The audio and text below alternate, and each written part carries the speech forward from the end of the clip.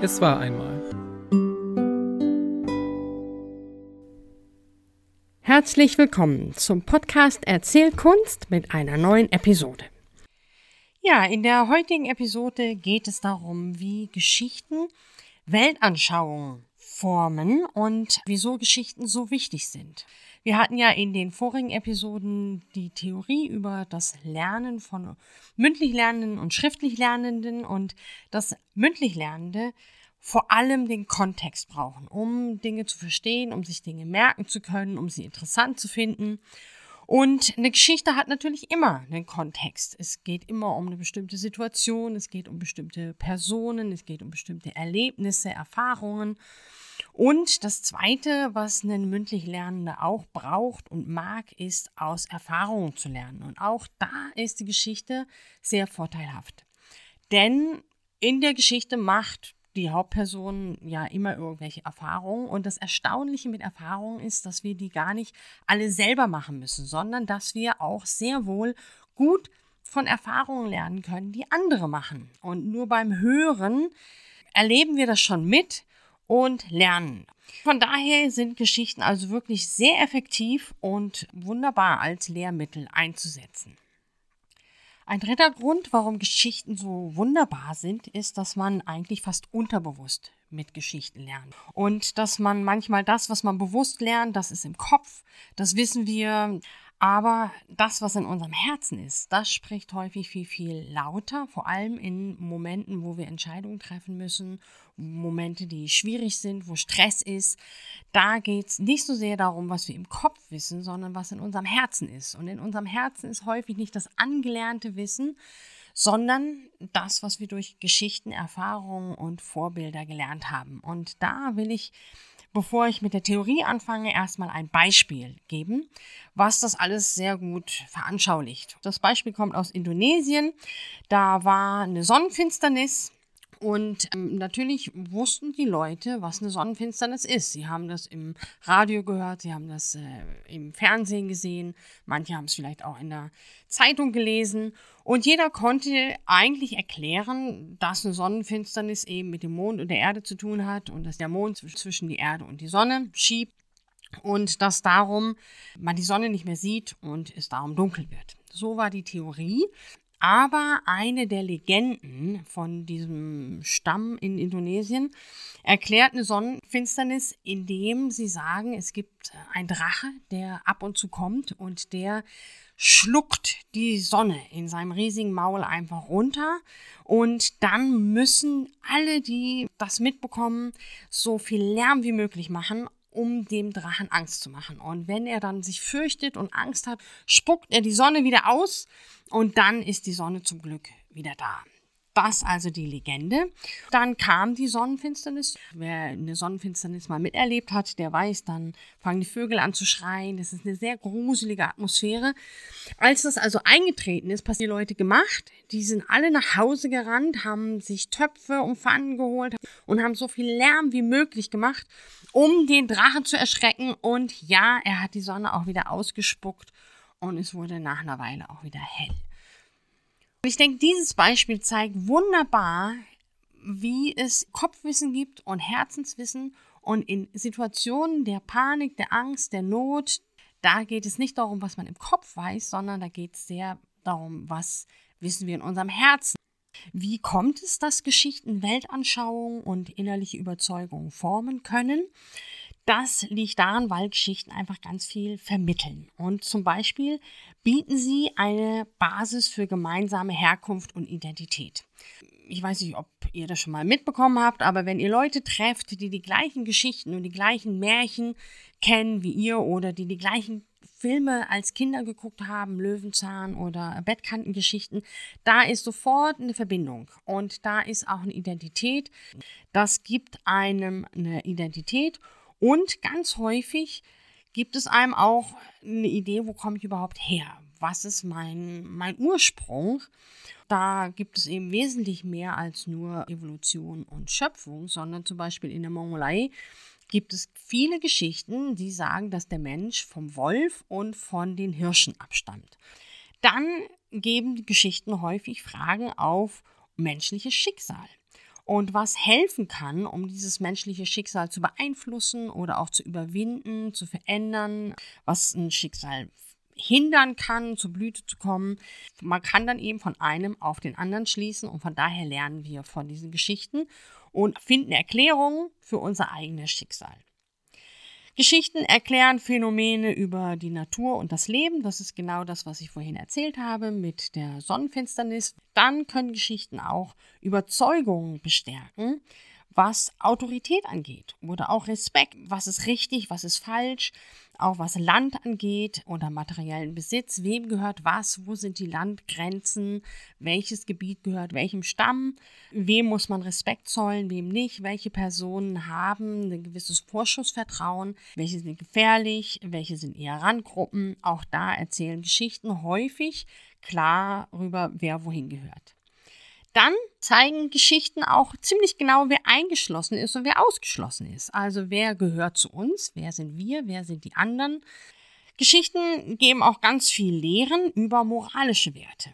Was ist richtiges Handeln, was ist falsches Handeln, auch die Bestrafung oder die Belohnung kommt. Also was für Handeln wird als gut beachtet und wird dann auch am Ende belohnt und welches Verhalten wird am Ende bestraft. Also wenn man sich unsere Märchen anguckt, da gibt es ganz viel von der fleißigen Goldmarie, die alles schön tut und fleißig ist und die Befehle der Frau Holle ausführt, die wird belohnt und die arme Pechmarie, die halt faul ist und auf nichts Lust hat und eigentlich nur gerne Geld haben möchte, die wird bestraft. Auch die Hindernisse, die ein Prinz überwinden muss und wer ehrlich ist und nicht und Mut und Durchhaltevermögen. Das sind alles so Dinge, die belohnt werden.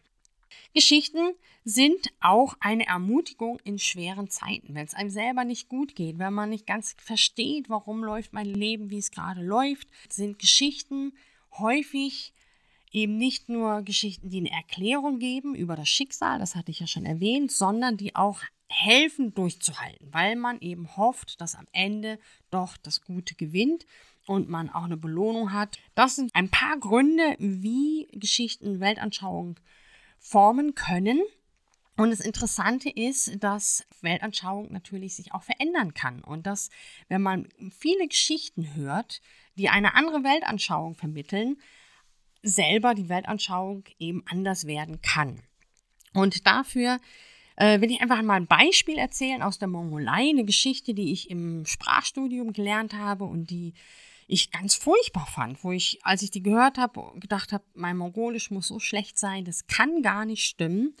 Und so eine Geschichte aus einer ganz anderen Weltanschauung zeigt uns mal, wie fremd uns das ist und wo es dann reibt und warum uns so eine Geschichte auch herausfordert. Also, vor vielen, vielen Jahren gab es hier auf dieser Erde 7 Sonnen. Und es war heiß und die Leute hatten Durst. Nichts wuchs mehr, kein Baum, keine Pflanzen.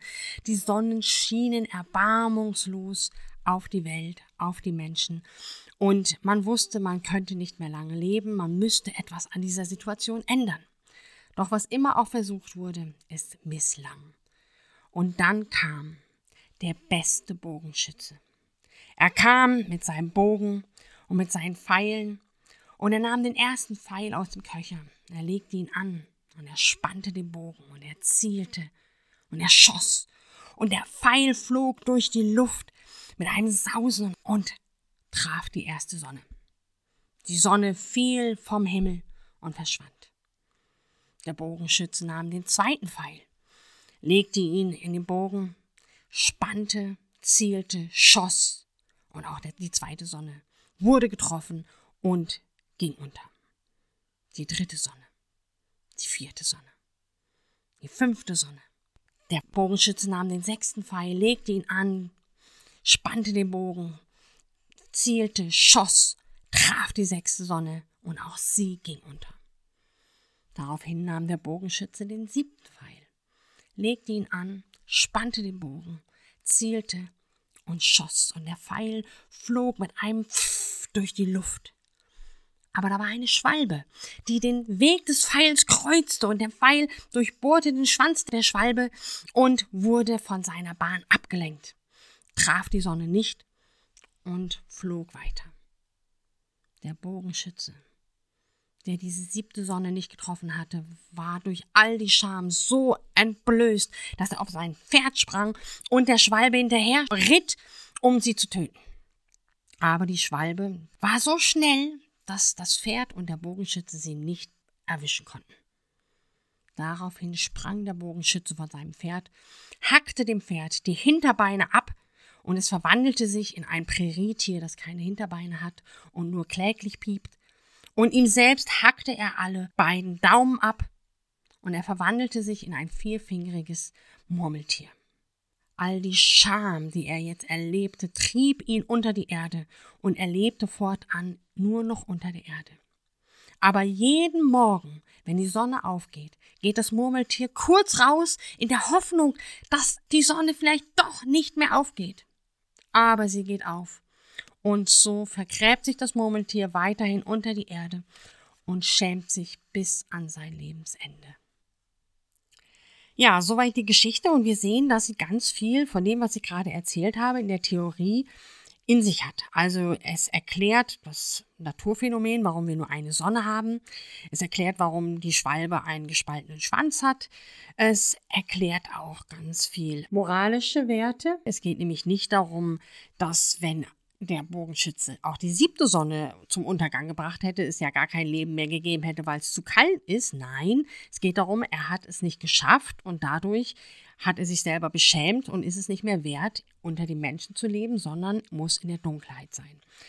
Man muss zum Beispiel auch wissen, dass die Mongolen beim Bogenschießen nicht die Mittelfinger benutzen, sondern den Daumen. Und darum hackt er sich also auch den Daumen ab und erklärt die Entstehung des Murmeltiers und auch die Entstehung dieses Prärietieres, das keine Hinterbeine hat.